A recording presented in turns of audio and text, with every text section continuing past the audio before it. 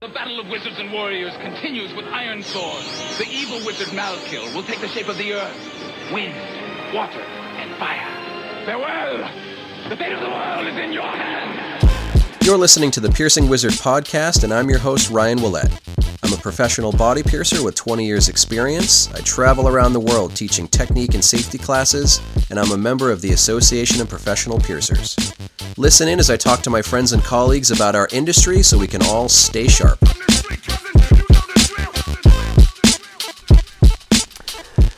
Amsterdam.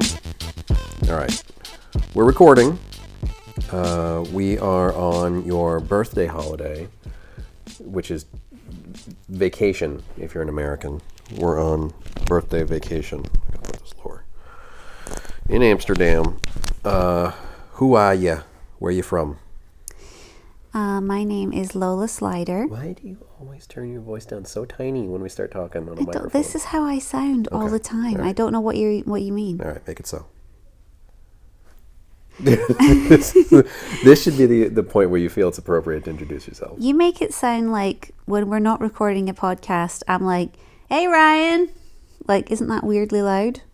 Well, yeah, when you shout. Yeah. Okay, anyway, who are you? My name's Lola Slider, and I'm a professional body piercer and studio owner from Glasgow, Scotland. My shop is Forest Piercing, and right now we're in Amsterdam.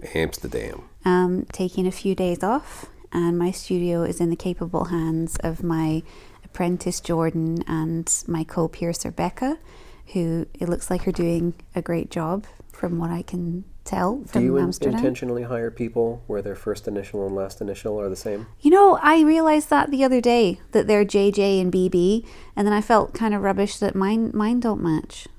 Okay. Well, you could change your name to Lola Lider. Lola Lider? Or like Slola Slider. I quite like Slola Slider. All right, well, you know, it's Ryan Roulette and Slola Slider coming to you silent. From Amsterdam. Yeah. And we were originally going to talk about some apprenticeship stuff. Maybe we'll talk about that a little bit at the end, but I think a conversation just kind of fell into our lap this morning. It did. From a post that we saw in the APP Members Only Forum on Facebook.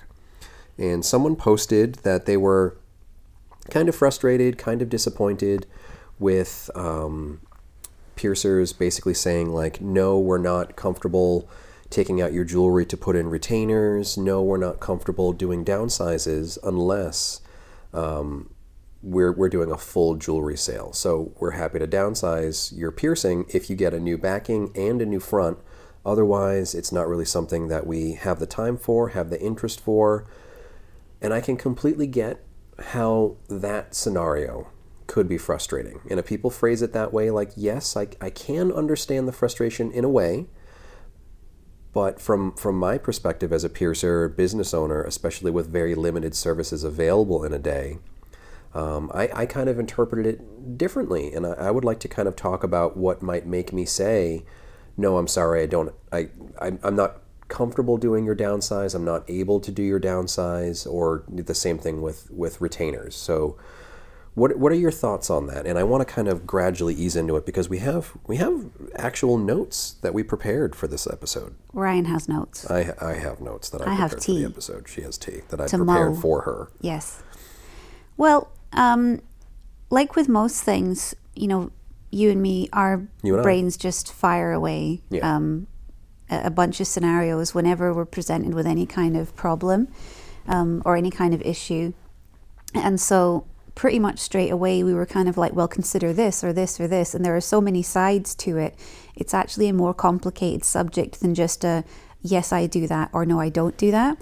And I already have a whole section on this particular subject on my website, so I already had kind of fully formed thoughts about it beforehand. So we thought it would be an interesting conversation to kind of talk about some of those caveats and considerations. I'm definitely in agreement that just kind of shutting the door on a client, physically or metaphorically, is not only bad for business, but it's not necessarily showing the kind of spirit that you want for your tiny corner of the industry or my tiny corner of the industry. But conversely, you know, there are two sides to every story, and it certainly wouldn't be the first time that someone had embellished the truth in a certain way to create a certain picture, so we don't really know what it was that happened. And we're talking about clients embellishing things. I wouldn't want to say that it was really the poster, because they probably had like a narrow window and they didn't really give absolutely full details and context. Basically, one of the things they said is that a client contacted and said, hey, you know, I've tried 6 other studios who all turned me away. But I think part of it is we want to talk about why we might have been Studio 7 and Studio 8 that also said no, and why. Yeah. But let's get into it.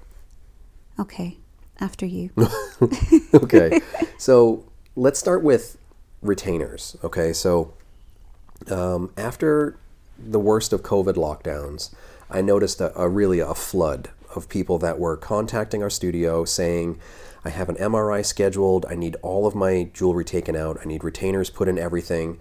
And I was also noticing that almost none of those people went to the website and booked a jewelry change appointment. We have a self-book option on the website. Hey, we call it Body Jewelry Sales and Service.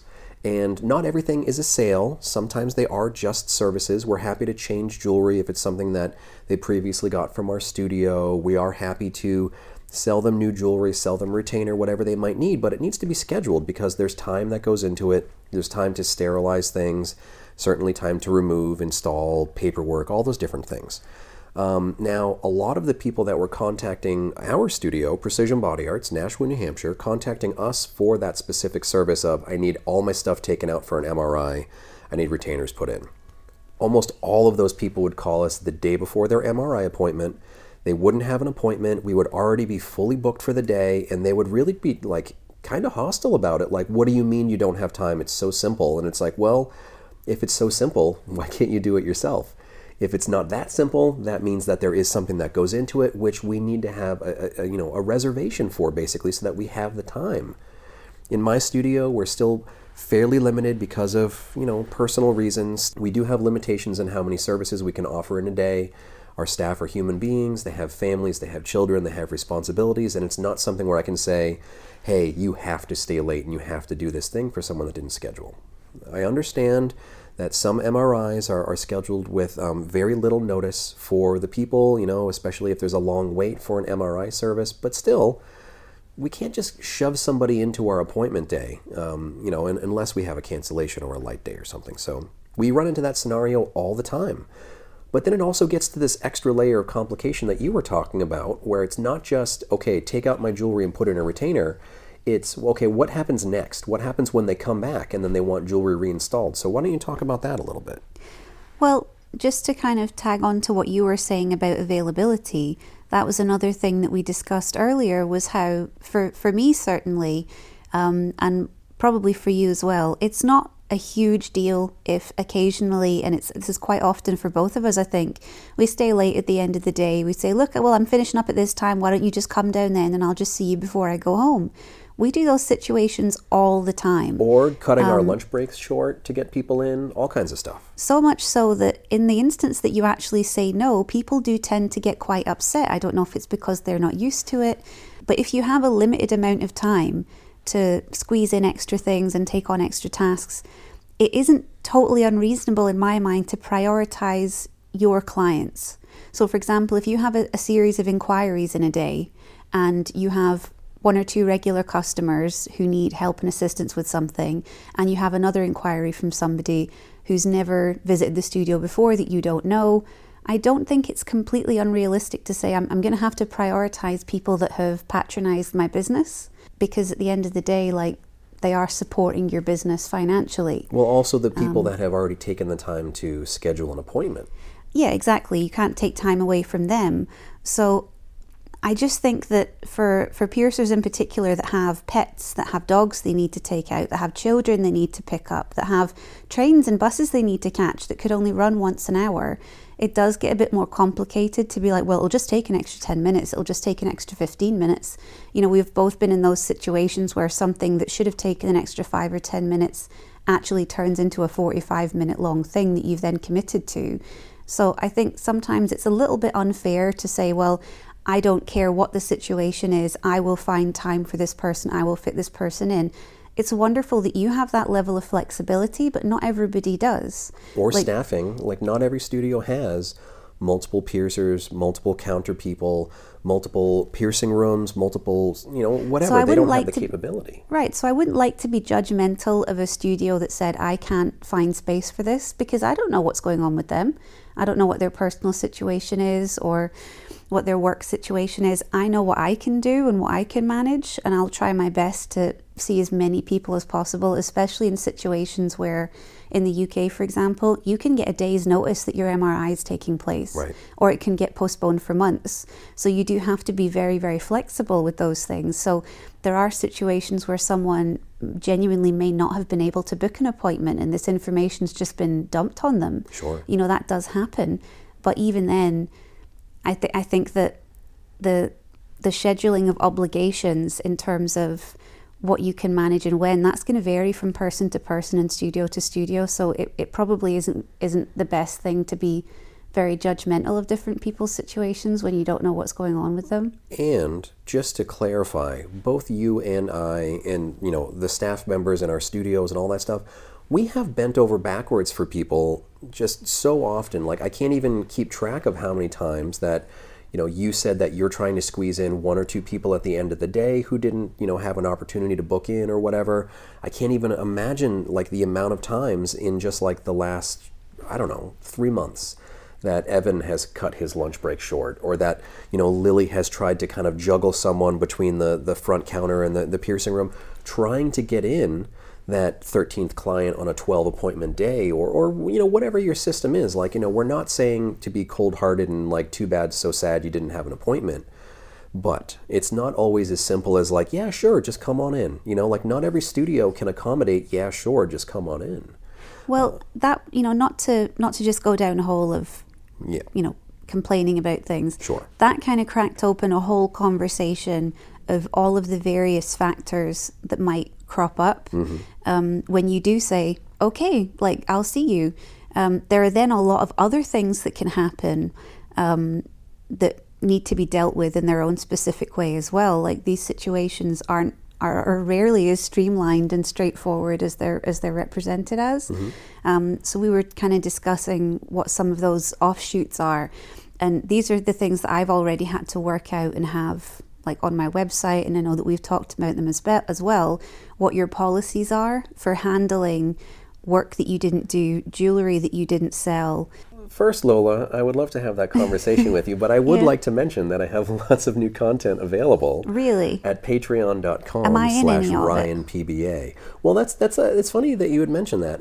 You will be featured in a new video that'll be coming out later this very month. Really? In March of 2023. Lola has submitted a video to me of her piercing a forward helix on Jordan from her studio, her apprentice, and it's really interesting because my studio, I think if you've heard me talk about it before, I'm very tool-based. I do lots of stuff tool-free, but the tools that I use are meant to be processed. We have a processing room in my studio. You are more of a disposable mentality. Tool-free when possible, but a lot of the tools and implements that you're using are meant to be disposed of. So you sent me a video of you piercing Jordan's forward helix with a fully disposable method. And then the last trip where I came to see you, we also recorded an extra little segment about you demonstrating how you would reverse direction. If you pierce from the front to the back, how can you install the jewelry from the back to the front, but without having to use a taper? So you demonstrate doing that with disposable needle blanks and connector pins. And I think it'll be a really helpful video. You also recorded a voiceover for it. So it'll be a full video, kind of like the ones that you would come to expect from me personally, but it's featuring you. Thank you. That's very good promotion. I can say as well, from being on the other side of things, that Ryan has very high standards for these videos. So hopefully you enjoy what we were able to produce together. Yeah, I made you do lots of takes. It wasn't the multiple takes. It's that I had to take my glasses off because they were making the light catch the lenses. So I had to take my glasses off, and then I couldn't see. And I was watching the video back to do the voiceover, and I couldn't really see what I was doing in the video. So I was just trying to kind of guess what I would be doing and being like, right here, it looks like I'm doing something, I'm poking the ear, and oh, no, that's me piercing the ear. So it took a couple of times for it to not sound like that. So it doesn't sound like that, but it very nearly did. So. Well, you did great. Thank you. And that video should be put together sometime during, March 2023. I also just published a new video, part 2 of jewelry tips and tricks for working with rings. I explained the difference between steel-tipped ring openers and brass-tipped ring openers, working with steel rings versus titanium rings versus niobium rings, and I also show a really handy trick for installing a captive bead ring, a ball closure ring, without having to torque or bend or open the ring at all. A really helpful trick for people there. So, go ahead and check it out, patreon.com/RyanPBA, and I have so much other stuff in the pipeline for the next 2 to 3 months. I have a few genital piercing videos. I have an 8-gauge pubic piercing. I recorded a guiche. I recorded a frenum piercing. So I have a lot of content coming down the pipeline. Oh, and I just published a whole video about eyebrow piercings that a lot of people said has been very helpful. So go ahead and check that stuff out. So back to our conversation. I wanted to talk about maybe some of those things that would make us say no to someone. I'm sorry, I can't do that jewelry change for you. So what are some of the factors where you would say, I'm sorry, I can't take care of that jewelry change for you, and kind of specifically talking about downsizes or retainers? Well, as I mentioned earlier, I don't like to have any kind of a policy that just shuts the door on someone's face and says no. So instead, my website section on this, I can't remember exactly what it's labeled as, but it'll be something like, I've been pierced somewhere else, can Forrest help me? And, the answer is yes. There are just a couple of things that we need to consider. One of them is age. I'm an adults only studio, and that doesn't necessarily change for things like jewelry changes and downsizes. There are certain situations where we've assisted with downsizes and things of that nature, and we've performed, health checks and that kind of thing. But generally, if it's someone that's under the age of 16, I'm going to recommend that they email across some images of the piercing so that we can have a look and consult with them by email, because it might not be something that we're able to assist with, not being able to accept the liability of working on a minor. So that would be a big one. There are also going to be things like if the piercing was done elsewhere, if it's less than a month old, the only service we can offer is removal. I mean, we can offer a health check as well, but we don't offer jewelry changes on piercings that are less than a month old. And that's because I've just had too many instances in the past where someone has had a piercing done very badly at a very inexpensive place that they've selected to go to, and now they're going, oh, well, maybe if I just get some better jewelry put in this, it'll look better, or I've been pierced with jewelry that's too small, or whatever it is. That kind of immediate fix-up, I don't offer that anymore. I'll retire the piercing, and then once the skin fully heals, happy to do it again. It's actually not going to cost that much more, because most of my costing for piercing is in the jewelry, not the service itself. So it's really not going to be that much more expensive for a client to retire and redo a piercing. But I no longer do I had this done down the street 2 weeks ago, can you switch the jewelry out for me? And the main reason for that is just the chain of liability that it creates. I want a solid month between the wound being made and it entering my studio to be handled in any way, because I think that if someone is coming straight to you from another place, there's a real conflict there when it comes to sourcing the liability of who's responsible for an infection that develops around that time period. If anything happens with the piercing, say for example the few days after I've handled it, the original studio will accept no liability, and neither will I, being that I didn't do the piercing. So that's why I have a rule of 30 days.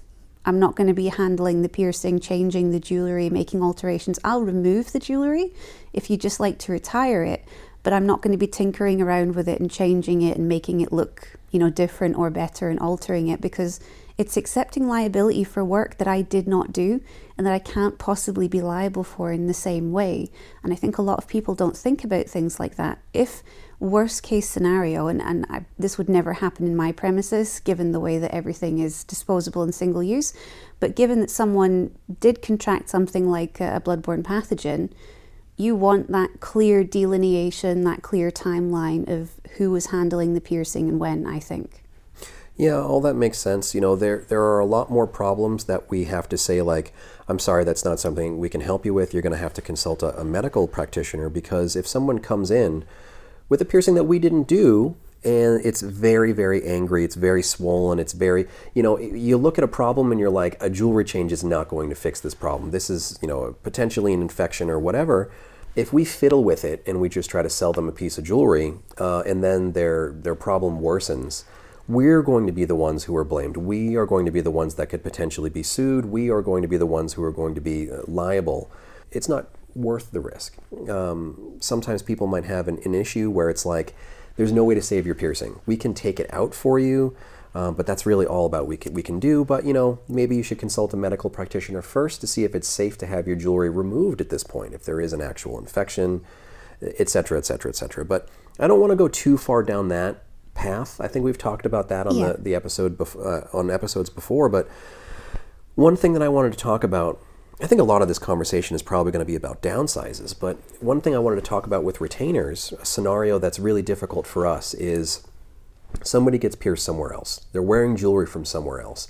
I have no problem taking that jewelry out and replacing it with a retainer, but then that opens up a whole issue of when they want to come back the next day, the next week, and then they want to have their original jewelry put back in.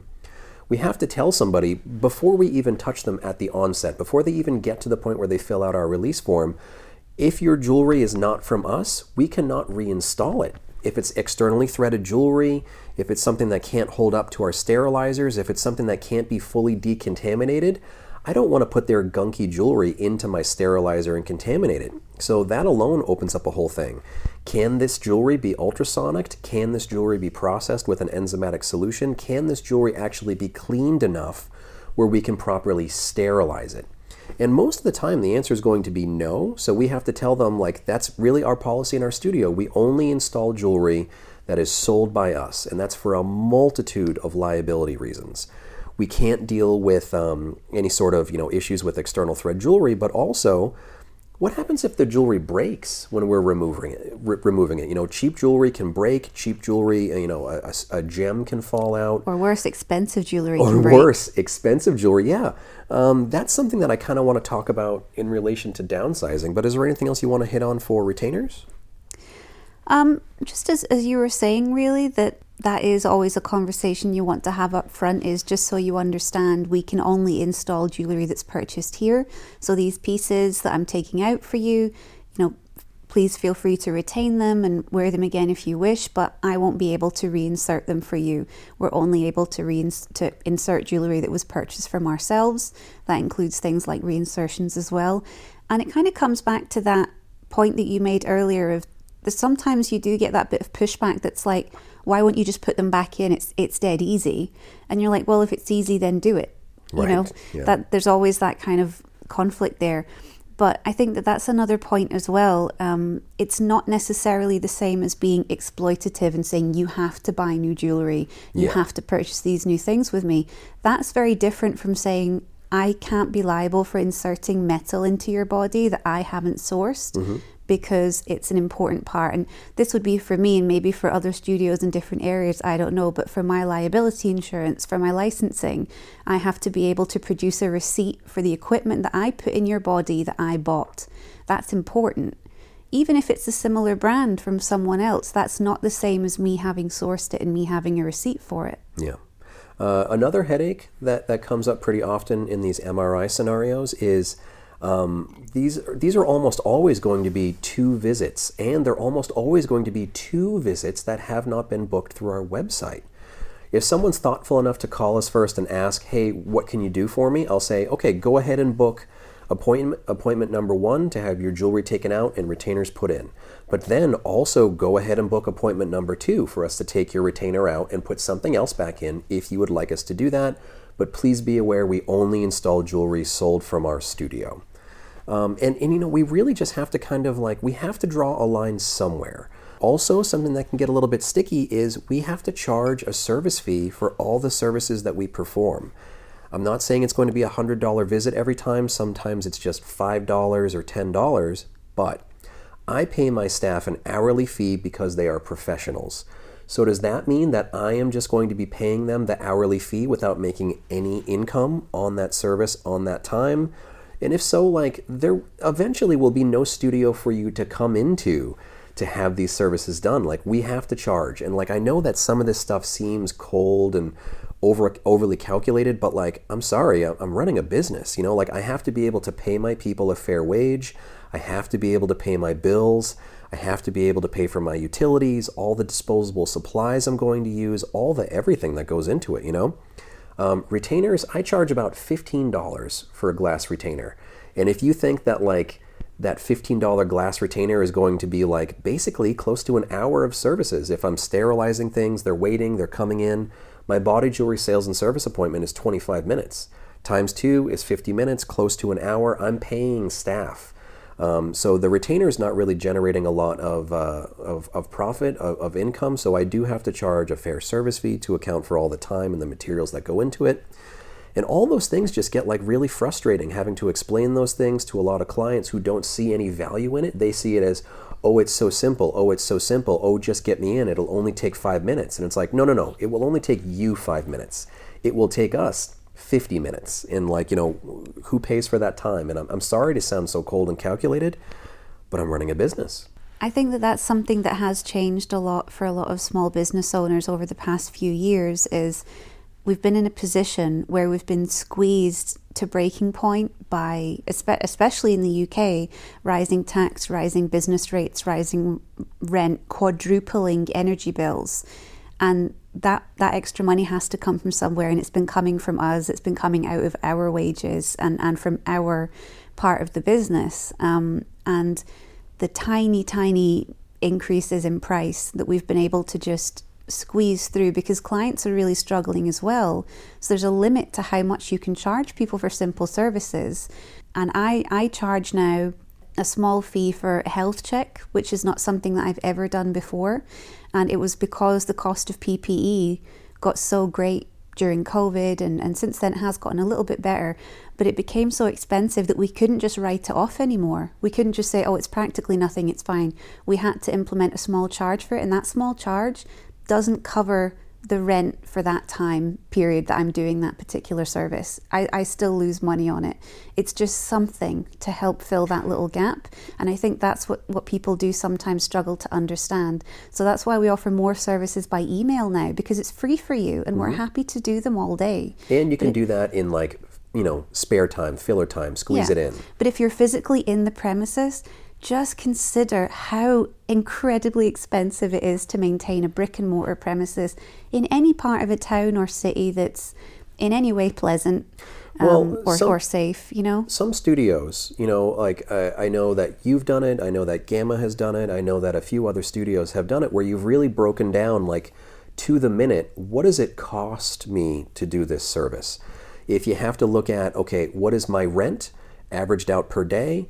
What are the cost of my utilities averaged out per day? And then you look at that average day and you say, okay, I'm open 6 hours, 8 hours, 12-hour shifts. You can really average it down to like, how much does it cost per minute to offer client services? And like, you know, it might sound silly, but I'm sorry, that's the world we live in. Costs go up. The value of our service needs to go up with it, but I don't want to go too far down that hole, because like the value of your service as far as like an actual dollar amount, that's going to vary depending on the city, state, market, whatever you're in, all these different factors that are unique to your studio. But this is like what I was saying, it's such a tangential subject, it kind of just goes everywhere. Sure, yeah. But to get back to what you were talking about originally, downsizing. Yes. So for anybody that happens to be listening that doesn't know, explain what downsizing is. Okay, so like let's imagine a really common piercing you might need to downsize with like some sort of level of urgency would be like, let's say, a helix piercing. I think we all know the kind of issue of like, you know, the initial jewelry is left in too long, and that can start to have negative effects on the piercing. It can start to tilt over time, you can start to get pressure bumps, you can start to have issues. So it is a good idea to educate your clientele of, you know, you might want to have it downsized at X amount of time. and that's something that we can do for you. Or if you're a student, if you're traveling, if you live somewhere other than where you got the piercing, maybe we can refer you to another studio that we can trust to do that same service. Now, that is such a huge and sticky and complicated scenario. I remember quite a while ago, there were points where like a client would come in and they'd say, oh, I got pierced at such and such studio, and they said if I ever needed a jewelry change or whatever to come see you. And I used to take that as a huge compliment. Oh, great, this studio trusts me to take care of their client, and vice versa. If I was talking to someone and I would say, well, you might want to think about coming in for a downsize at X time, and they'd say, oh, I'm a student somewhere. Now, I kind of look at it as pretty detrimental because of how blind that referral system has gotten. I know that you've dealt with it. It's a point of frustration for you. It's a point of frustration for me. When you get a cold contact from a client, someone you've never worked with, someone who hasn't been pierced by you, and they've just kind of been told, either implicitly or explicitly, go to this other studio and they will do the rest of your service. They'll do your downsize when you need it. A really big point of frustration for me is how arbitrary that timeline seems to be for some studios, or how like unnecessarily rigid it is. I get it all the time. People email and they're like, this studio said that I had to have my piercing downsized at 4 weeks. I want to make an appointment. Or even worse, they just make an appointment and come in for their downsize at 4 weeks without any sort of like checkup, without sending a photo, without talking to us. And how many appointments, how much time has been wasted in our studio? And again, I don't want to have it sound like I'm trying to be Mr. Penny Pincher, but it is a waste of time when someone comes in for a scheduled appointment. We look at their piercing for 5 seconds and say, I'm sorry, you're not ready for a downsize. It might not be 4 weeks for everyone. It might be 6 weeks. It might be 7 weeks for some people. So just saying you need to go to this studio, make an appointment, take their time at 4 weeks without them even seeing it, that can be really detrimental to a studio that's as small as yours, as small as mine, where we have very limited resources on how many appointments we can manage in a day. Again, some studios are giant. They're factories. They can take 50 services in a day.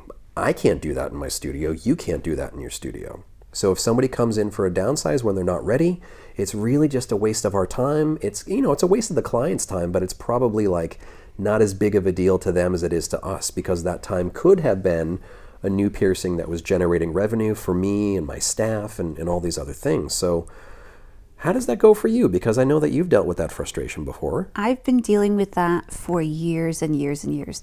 It's happened twice in the last month that I've had someone referred from another studio. And much like yourself, I'm thrilled when I get referrals. I've had people come into my little shop in Glasgow from every corner of the world. I had someone in from Bahrain the other week. And I was just like, thank you so much that someone in Bahrain is like, yeah, go and see Lola and Glad. Like, that's mind-blowing to me. I love it. And that was actually a terrific interaction.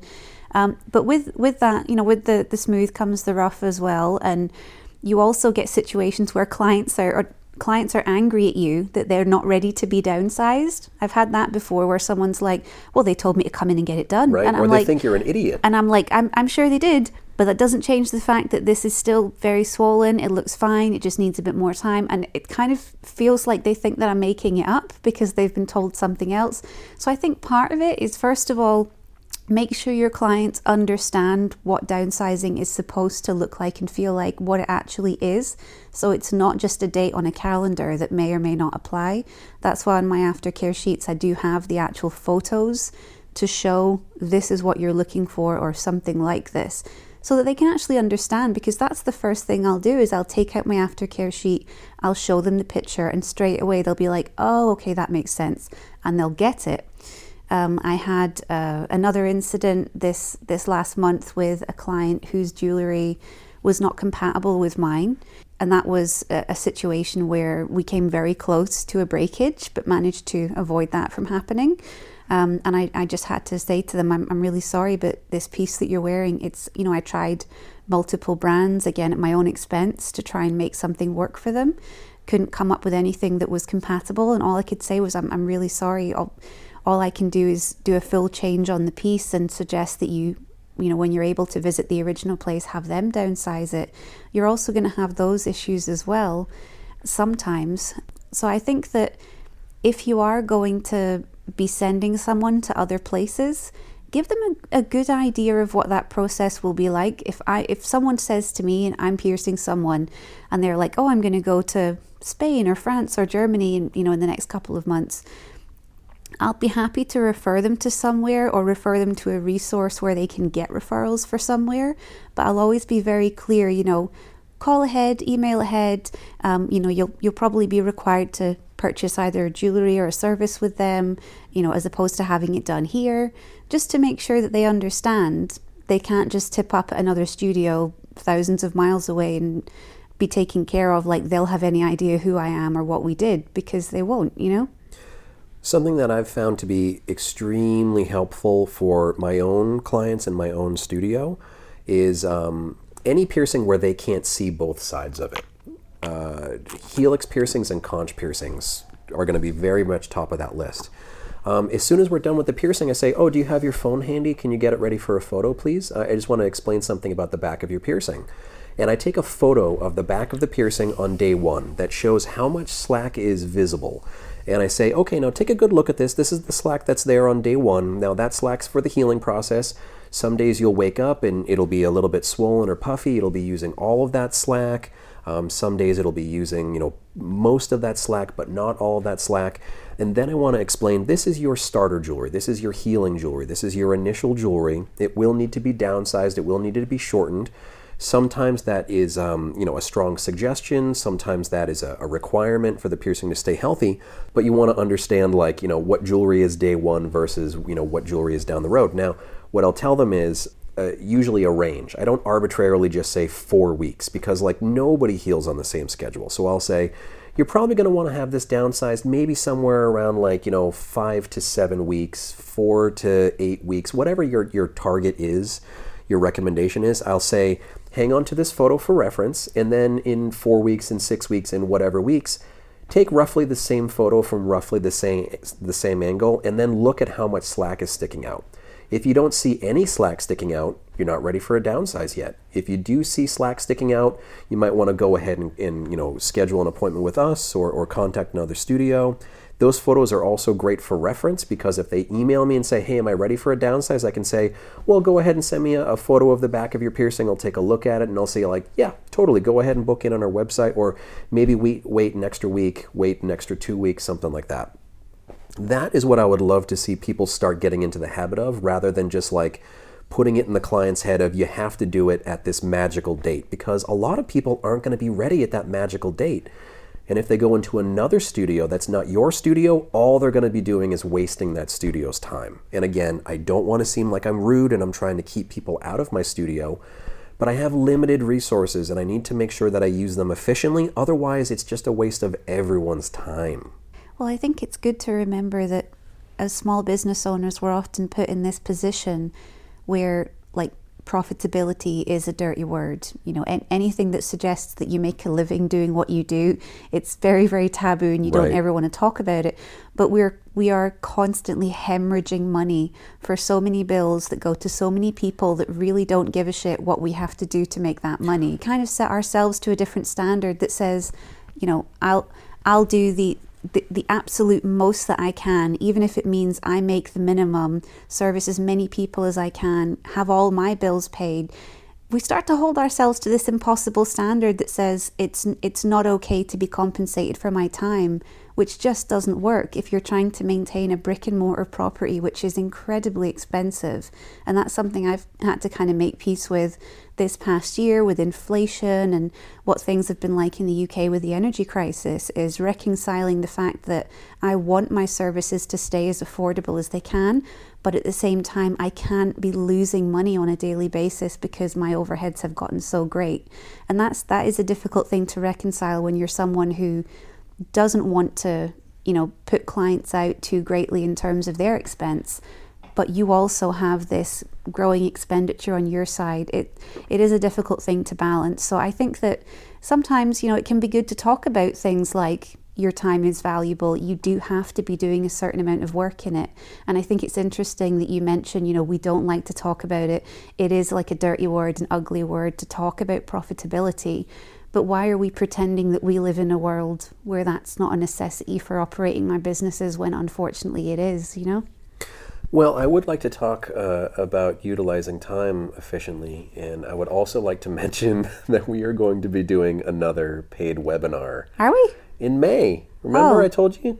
Oh, yeah, you did. So I'll be there. We do have an exact date, but I don't want to get up and pick up my phone, and I have forgotten the exact date. I will tell you it's in May of 2023, and this will be technique-based. Our last webinar, by the way, thank you so much to everyone who signed up. We talked about jewelry sales. You talked about transitioning away from external thread jewelry, and I talked about ethical sales strategies. I loved it. I loved that day. Yeah. It went well, and a lot of people were already asking if we were going to have any going forward in the future. And yes, we are. We're going to have a class available in May. You can go to ryanpba.com and you can click on the Google form and you can read a little bit more about it. It's so new that I haven't really bothered hitting people over the head on Facebook about it just yet, but you can go to ryanpba.com and get info.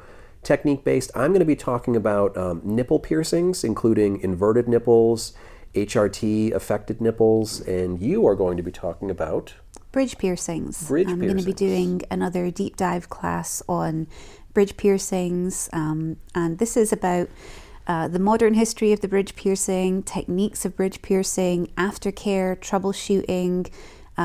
There are video material that we're going to look at together of me performing bridge piercings, both freehand and tool-based. I wanted to include both to try and assist, different types of piercers that might be watching. And I really like bridge piercings. I'm a big fan of them. I always have been. And you're really good at them too. Thank you. Because there has been a bit of a resurgence of them in the last few years, I really wanted to take the opportunity to make a class about them, because there might not be another time that's as good as this. I taught the class at UKPP last year. I taught it at BMX last year, and both times I was very, very happy with it, and no doubt I'll keep working on it like I do with all my classes. I try and keep them active and up to date, but I'm really pleased with it. As pleased as I was with my PA class, I'm as pleased with the bridge class in terms of the content. So I feel very strongly that if you're someone who wants to be better at bridge piercings or kind of struggles with them, I think that this would be a really helpful class at turning them from being kind of like a worrying piercing, almost in that sort of septum realm, to being something that's actually really fun, because I find them fun. I've gotten a lot stronger with my bridge piercings after watching you perform some and, watching your class. And it was a really good class. I know that you put it forward as something you were available to teach at the APP conference, but it's a pretty packed schedule this year. It wasn't selected as one of the classes, and Boo. I think it's really good to offer it as a webinar for the American piercers that want to be able to see it, the people who weren't lucky enough to be at UK APP or BMXNet. And same thing with my nipple class. I taught it at both of those events, and I got really positive feedback. We were just talking about it before we recorded this episode. I've had a lot of piercers contact me and say that my method for inverted nipples specifically has been really beneficial for them. So I wanted to talk about that. I do have some video content available too, and I'm going to make a special online folder of videos, your bridge videos, my nipple piercing videos, that will be available to everyone who registers for the class. So go ahead and check that out, ryanpba.com. You can get all the info, you can get signed up, and I'm sure we're going to talk about it more as it approaches. Going back to the downsize thing, the timeline is very important, but I also wanted to talk about all the various, maybe not all, but some of the various liability issues that can come up related to downsizing. One big thing that I want to talk about is I don't install any outside jewelry. So some studios might take the opportunity to do an extra add-on sale to say, hey, you will need a downsize. Would you like to buy that post now? Some studios just incorporate their downsize post into their piercing fee, into their service fee. So the client might leave with their downsize post, maybe even already in a sterilized pouch. Sometimes those clients might try to bring that into a different studio, and I want to say really firmly, even if it is a brand that I carry in my studio, I do not install jewelry that was not sold by my studio. Partly because I need to be absolutely sure that it's a brand that I'm comfortable using. I'm an APP member. I will only use APP verifiable materials. There are so many companies out there now making threadless backings, and you know and I know that not all of them have verifiable material, so I'm not willing to just take someone's word for it that they did buy that same quality piece that we're carrying. Even if they did, like, it goes back to the same thing, like, why should I be doing that work for free? If it's so simple, you could be able to do it yourself. But if it's something that you require a professional, you have to support that professional. I don't charge a lot for a downsized post. If we're talking threadless backing, that's a $15 sale, and I'm probably going to add on maybe a $5 to $10 service fee for it. I don't think it's outrageous for me to charge $25 to downsize a piercing if it's the first time you've ever been in my studio. If you're already a client in my studio, if you got your piercing in my studio, chances are we're probably going to drop that service fee, just charge you for the downsize post. But there's a whole bunch of things that go into it, and I'm sure there's more that you can think of too. Oh, yeah. So this is a problem. I remember first posting about this 6 or 7 years ago in a forum, basically saying, because I did have a client. You complained about it before it was cool. I did, yeah. Statistically, though, I complain about so much that sometimes that stuff just happens by accident. So what happened was a client, I always say a client, a person I've never met came into my place of work wanting to have a piece of jewellery changed. And I can't recall if this was just a change out or if it was a downsize. But basically they had jewellery with them and they said, I've purchased this from X place, from X piercer, and they've told me that you'll fit it. And I said, I'm really sorry, but I don't fit outside jewellery. We're very clear about that. When you say fit, you mean install? Yeah. She's British. Fit, install outside jewellery. And they were furious. They were very, very angry and upset. And I think they were angry and upset because the purchase of the jewellery had very much hinged on somebody installing it. And in my head, I was like, well, that's misleading then, but it's not me that's misled you. It's the person that sold you that piece of jewellery. If I was always an intrinsic part of this plan without my knowing, then yeah, you've been missold that jewellery basically. And that happened a couple of times with various clients who were like, well, I wouldn't have bought it if I'd have known that no one would fit it for me. And I think that was what led me to make the post, was having to defend myself several times to clients that I'd never met, who had work done by piercers I'd never spoken to, who were, oh yeah, Lola will put this in, buy this and Lola will put it in. And I just had to say, stop doing that, because it's very dishonest, and it's because the buck stops with me. It's me they're going to yell at, and it's me that they are yelling at. That happened multiple times. It still happens today, though to less of an extent, because I think a few more places now are a bit more willing to say, if you're looking to have this fitted, you're going to have to reach out and ask, and I can't guarantee someone will fit this for you. But I have had numerous instances since I opened Forest, specifically with downsizing, specifically with people being supplied pre-packaged sterile librettes to be fitted.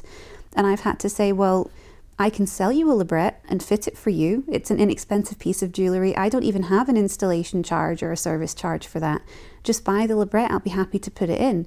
But if what you're saying is you just want to bring in this jewellery that you bought somewhere else for the piercing you had done somewhere else with the end piece you had done somewhere else, I have to ask how my business is supposed to sustain itself based off of that, Right. And the thing that really pushed me over the edge was seeing that, and it wasn't just one place, it's actually numerous places. When you go on their websites, they also explicitly say they don't fit outside jewellery. So I'm like, why are you giving people jewellery away with them? Why are you giving people jewellery and saying, go here, go there, when you would refuse to do this for somebody? So if you're giving your clients instructions to go into other studios that you wouldn't fulfill yourself, please reassess. Just take a second, examine the situation. I would also like to add in that a lot of our preferences, opinions on these matters are because you are a small business owner, I am a small business owner, and our small businesses are quite a bit smaller than some other small businesses. So we have our personal limitations, personal preferences, personal responsibilities, and all these different things. Sometimes when I look at the analytics of a week, if it's a day where it's mostly new piercings, I can look at the daily total and be like, that's a great day. And then if I look at another day that's really slumped in that week, a fully booked day, but it's down 60% to all the other days around it, I'll get a little bit more like, deep into the analytics, and I'll look at what those services were. Were they new piercings? Were they jewelry changes? I'll talk to Evan about it, and I'll be like, why was this day down so much? And sometimes he'll be like, well, all of it was just this stuff where they were like booked, and they came in, they didn't contact us ahead of time, but same thing. Another studio said, go there and they'll downsize it. Go there and they'll finish this service, essentially. Health and wellness checks that are completely unnecessary when our website says, before you book in for a health or wellness check under this body jewelry sales and service appointment, please just give us a call, please just give us an email, or please email us a clear photo of your piercing, and we can tell you if you actually need to come in for something, or if it's something where we can just tell you on the phone, everything looks healthy, everything looks fine, just continue healing, we'll see you in a few weeks when you're actually ready for a downsize.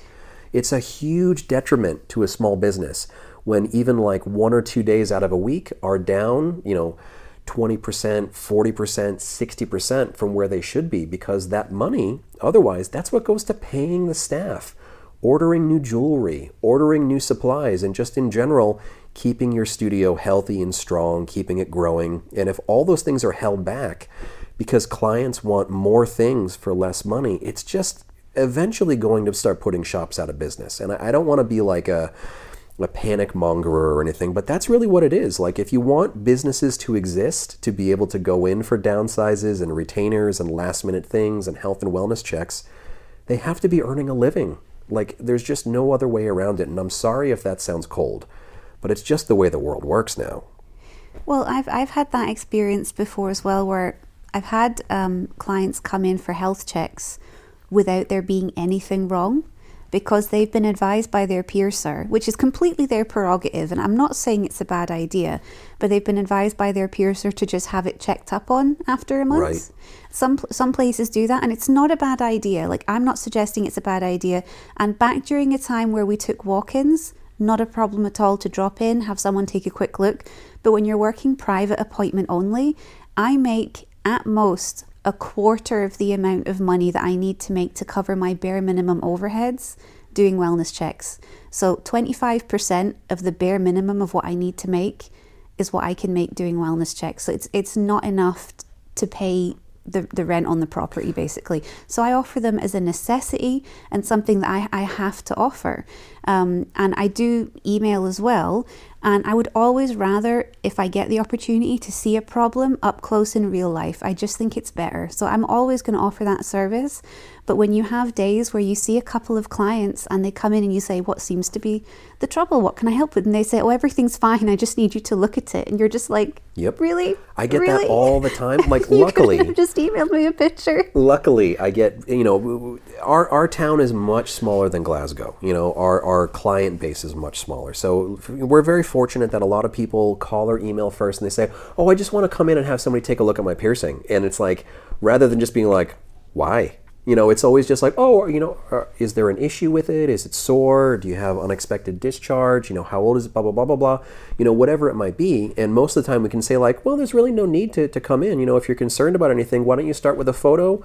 And then if we see anything troubling or concerning, please come on in. We're happy to take a look at it if there's anything to look at. But again, it just goes back to that thing of like, let's imagine a world where you only have 12 spots available in a day. Do you want to be using up one of those spots to take a 10-second look at something and be like, yep, it's perfectly healthy? I'm not saying to ignore clients. I'm not saying to cut those different courtesy services completely, but you do have to have an efficient day. So what I like to do now is rather than saying rely on us for any little thing, I always say, here's our card. If you have any questions or concerns, feel free to get in touch with us. We'll be back to you as soon as possible. Give us a call, give us an email, send us a photo, all those things. That's what I try to tell people first. Not just show up, not just book in. Call us or email us first, and then whatever we need, we'll take care of it for you. We want to get you in. We want to resolve any sort of issue, but if there is no issue to resolve, let's do it electronically, please. Yeah, and similarly with switching things out to retainers at the last minute, if someone does send across a picture and it's in any way alarming, at this point, I don't even stress emailing back and forward. I just say, look, I'm going to block off a time for you at the end of the day, so it's there guaranteed. We can keep emailing back and forth about this, but there's a space for you at the end of the day. You can come see me when I close if I'm full, and I'll look at it before I go home because I don't want you to be left with this. Sure. I've done that more times than I can count. I'll always do it. I'm happy to do it. You tell me so many times in a week, like, oh, I'm just going to stay a little bit late and I'm going to do this check, or I'm just going to stay a little bit later, do that. Right. We do that all the time too. You know, like we'll call somebody, we'll bend over backwards. We'll be like, you know, we have 15 minutes open here. We can stay here. We can come in early tomorrow. You can come in on my lunch break. Like, we want to help out everybody with every problem. But a lot of these people, there is no issue. They just want the reassurance that everything is still fine. Yeah. And we can do a lot of that through email. So that's one of the other things, to go back to my checklist. I'm just thinking in my head of the little kind of disclaimers that I have on my website about I've been pierced somewhere else, can Forrest help me? One of the other things is we don't insert outside jewelry, even if it's come from somewhere awesome, even if it's come in a sterile packet, because it's not, okay, we'll do it with these caveats. I personally, and I think that you and me are maybe a bit different on this, I'm not sure. I don't like saying yes for some, no for others. I'll decide. I'll just, make it up on the day. Yeah, I like policy. I like to have a clear policy that applies to everyone. I feel like policies that don't apply to everyone are, especially when it comes to things like jewelry quality, a little classist.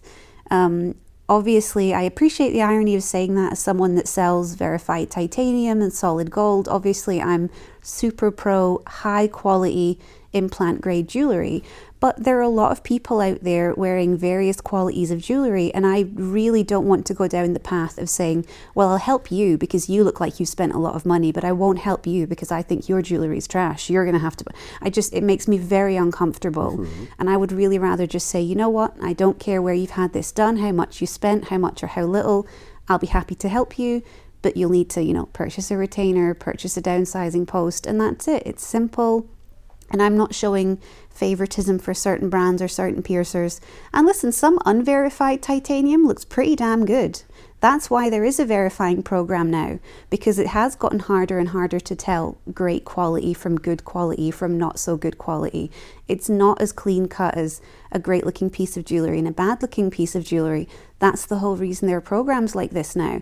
So if someone's saying, well, I can look at the jewelry and tell, I'm not sure that that's always going to be the case, you know? So we walked past a studio in Amsterdam, and it looked like in a very touristy part of town. We stopped and looked in their front window display, and it was full of jewelry that someone with an uneducated eye would look at it and be like, look at all that beautiful gold jewelry. And then we looked at the price, and it was like €12, €15, and you're like, no way is that solid gold. And it's like, again, it gets very murky. It gets very complicated to tell like what's good stuff and what's not good stuff. You don't want to find out that something is not good stuff halfway through changing it when you accidentally break it. But I do also want to talk more about downside stuff and like various liabilities where it starts to become a slippery slope. Let's imagine a scenario where somebody gets pierced in another studio. They come in to have something downsized, and even if it's a high quality piece of jewelry, even if you're being as careful as possible, like what happens if the jewelry breaks? We all know that pins can break. We all know that pins can break relatively easy from even some very reliable companies. So what happens if a piece of jewelry breaks, and you didn't sell it? What happens if it's a piece of jewelry from a company that you don't carry? Like how do you handle that scenario? Do you say like, well, I guess I'll just give you a free piece out of my stock that I paid for, and I've received almost no money from you. Let's say that you install jewelry from somewhere else, and then a month goes by and a stone falls out of it, or a threaded piece unthreads and falls off, or whatever, and they're gonna message you and they're gonna say, you are incompetent, you installed it incorrectly, now it's broken, now it's damaged, now you're liable even though I didn't buy it from you. I can't remember it in great detail, but there was an episode of Curb Your Enthusiasm where Larry David finds a watch. I can't remember. I think it was David Schwimmer. So I think that David Schwimmer loses his watch. Larry David finds it and then says, oh, I found your watch. But then Larry David loses it. And then David Schwimmer's like, so you owe me a watch. It was in your possession and you lost it. And he's like, but you already lost it. And he was like, yeah, but then you found it and lost it. And it becomes this whole thing. And it's very much like that. Like, who touched it last? Who's responsible? And I have had a piece of gold jewelry break on removal. Same. And unfortunately, that client was an angel. They were the first people to be like, oh, you know what? Like, it did feel a bit weird when I put it on. I really it was really really stuck on there. And I've managed to avoid that situation happening again, thankfully. But I did make an alteration to my policy after that, where I now explicitly tell any client who's just purchasing a downsize but who's retaining their original end piece, like, just to make you aware, we're not covered for breakages for this. Our sales policy, our sales guarantee does not extend to replacing items that were purchased elsewhere. If it breaks, you're going to have to return it to the person you purchased it from. Which is great, and it immediately makes me think that I need to put that in my release form. Yeah, and I do try and reassure people. I say, look, I know this is really, really unlikely, but I just have to let you know, just on the off chance. And I've removed some jewelry for people that has had a very chewed up pin that looks like it's been either taken on and off a bunch of times or bent multiple times, where it looks like it's something that could have broke, because this is something that's been used over and over. And it's not completely out of the realms of reality that it could break or snap. And if it snaps in your hand, you need to have had some kind of policy in place for that to help prevent an awkward situation like that from happening. I've had so many issues come up where it's like, this was a really nice piece of jewelry before you probably had it initially installed.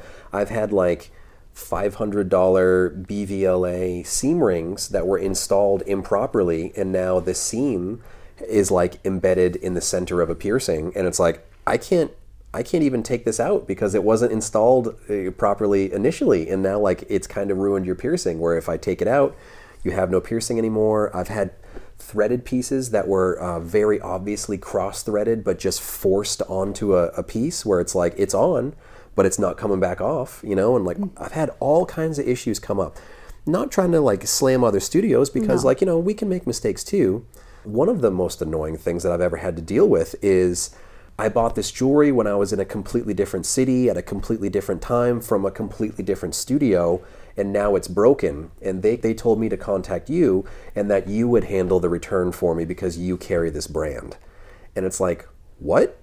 Like, I didn't even sell it, and now you want me to accept like liability of shipping it back to the company to get it repaired for you with like no cost, like all these things. I remember somebody brought in a pair of marquee stone eyelets from Anatometal.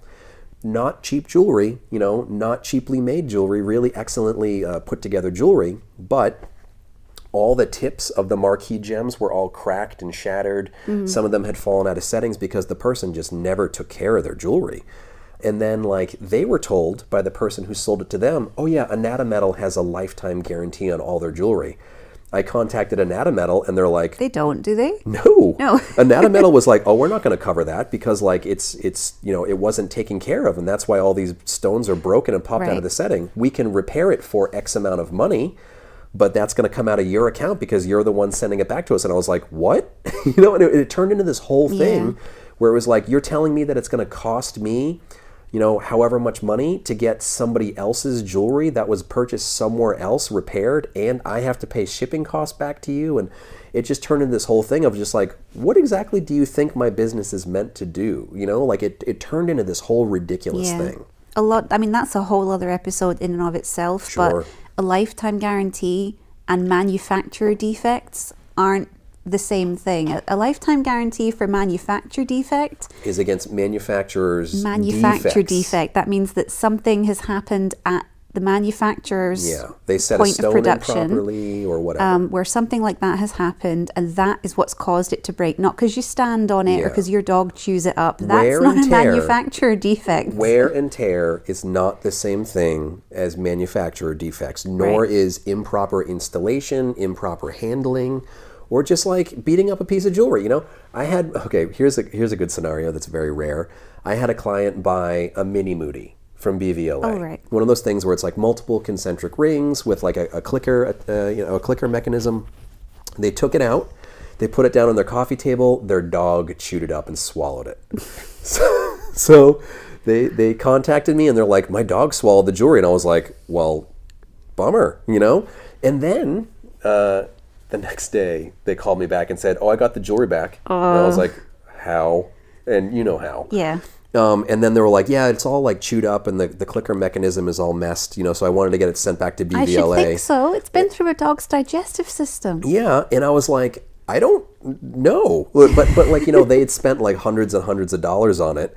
And it's not like they could just drop it on, you know, that same amount on another piece. So I was like, wash it as thoroughly as you can with soap and water, please.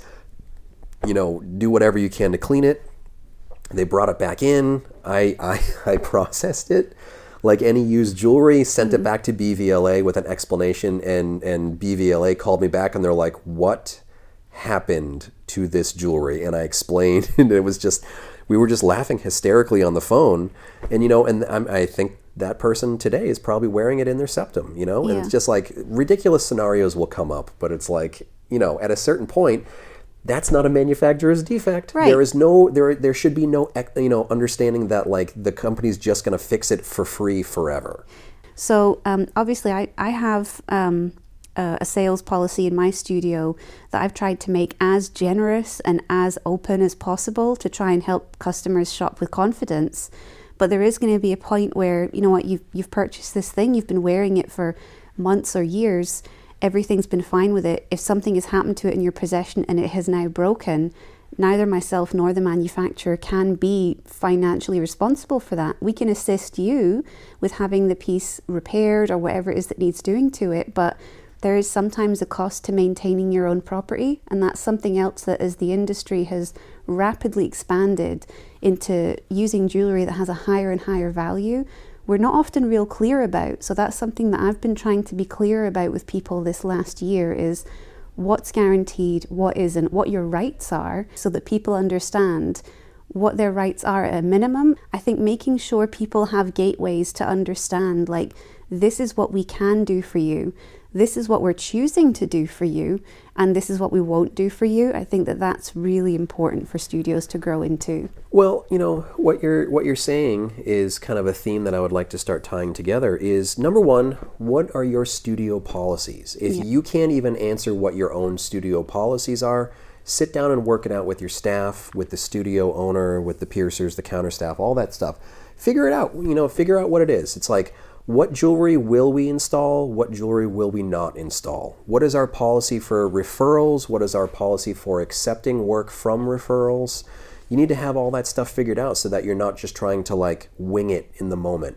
Everybody in any piercing position in your studio, whoever's answering the phone, whoever's handling the front counter, whoever is providing the services, they should all understand what those policies are and what those policies specifically are not.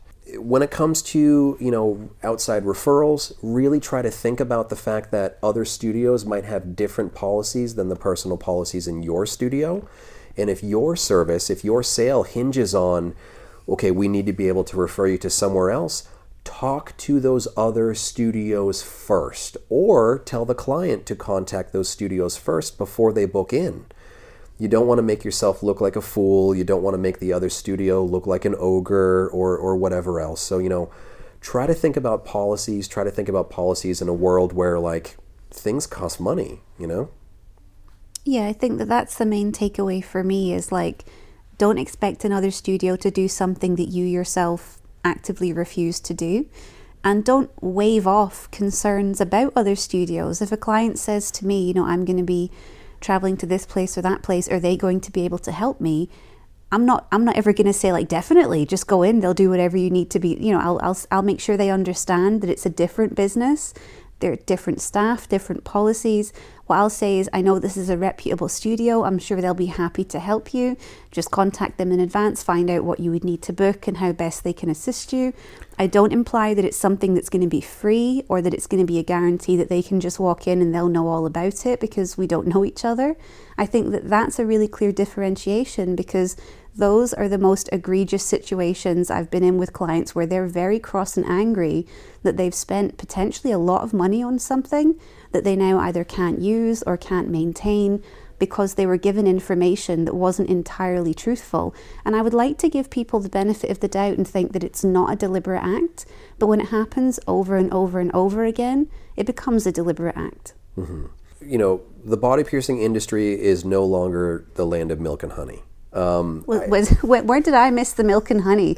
Obviously, I've come into it at the wrong time. For me, it's never been milk. Buckfast and chips, maybe, but never milk and honey. Well, so, that same piercer who posted, they were very disappointed because they have that kind of idea that, body piercing is all things for all people, and we should do everything we possibly can to do everything we possibly can. And it's like, yes, that's what my studio goals are also. That's what your studio goals seem to be also. Yeah, they've referred someone to me before. Yeah. Thank you. But, there is the reality of it too. That same client that probably called you and said, oh, I've been told no by these 6 other piercers. Was it something where they were just like, hey, I want to come in 5 minutes and have my retainer changed? And that studio was like, nope. And it's like, well, I'd probably say nope also. If it's the whole I will agree that it is kind of crummy if you say we're only willing to downsize if you get a new back and a new front. Yeah. You do want to have some flexibility to help people maintain their body piercings. Right. And not everything can be or should be a full charge service.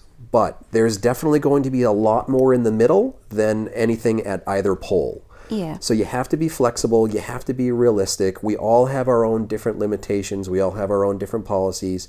Try to be understanding of each other. But if what you're trying to get frustrated about is what's going on in another studio, maybe try to change your expectations for what other studios are doing. If you can offer a level of excellence, a level of service where you can do all things for all people at all times, awesome. You're doing better than I am because I can't do that. But, I want to have understanding on both sides of it. Yeah. I want to have some acceptance, and I want to try to give people as much slack as possible.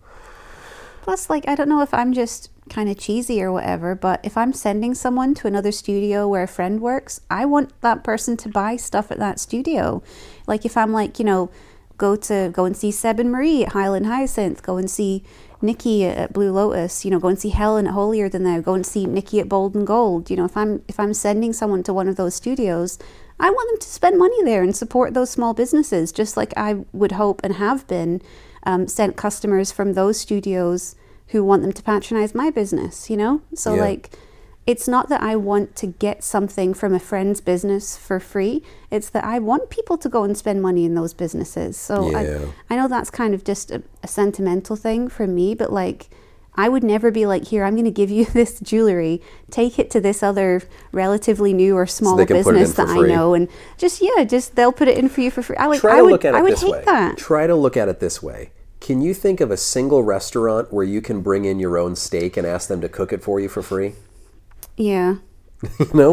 Anyway, we can go down a long, long hole. Well, that's the point, is that this was just a little spark of conversation from a completely reasonable source of frustration that came from a really good place that actually sparked all of these different avenues of thought, and how sometimes something as simple as why don't you just do it, is actually more complicated. Nuance.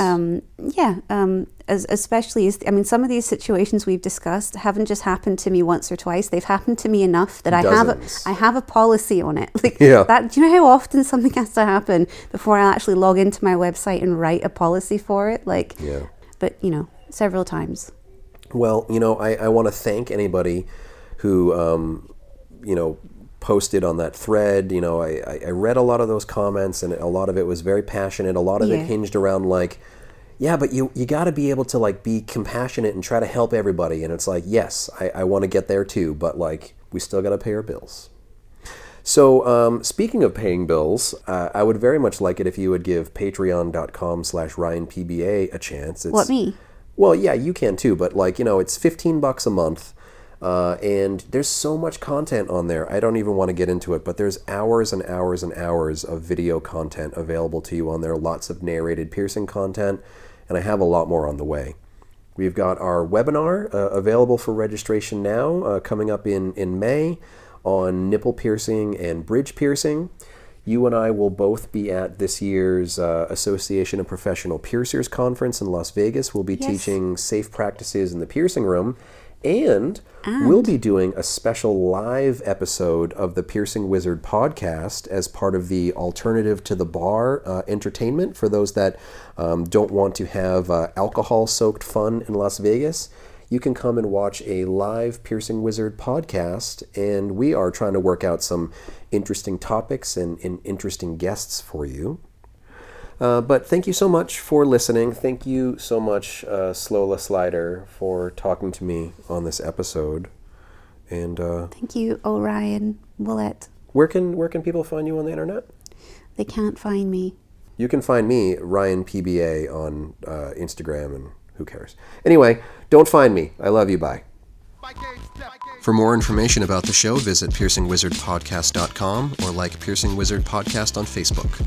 For more info about your host, visit precisionbodyarts.com or search Ryan PBA on Facebook, Instagram, and Tumblr. If you enjoy the show, you can subscribe on iTunes, Apple Podcast, and Google Play. Music by Benny B. Blanco. Show copyright 2017, Precision Body Arts LLC, all rights reserved.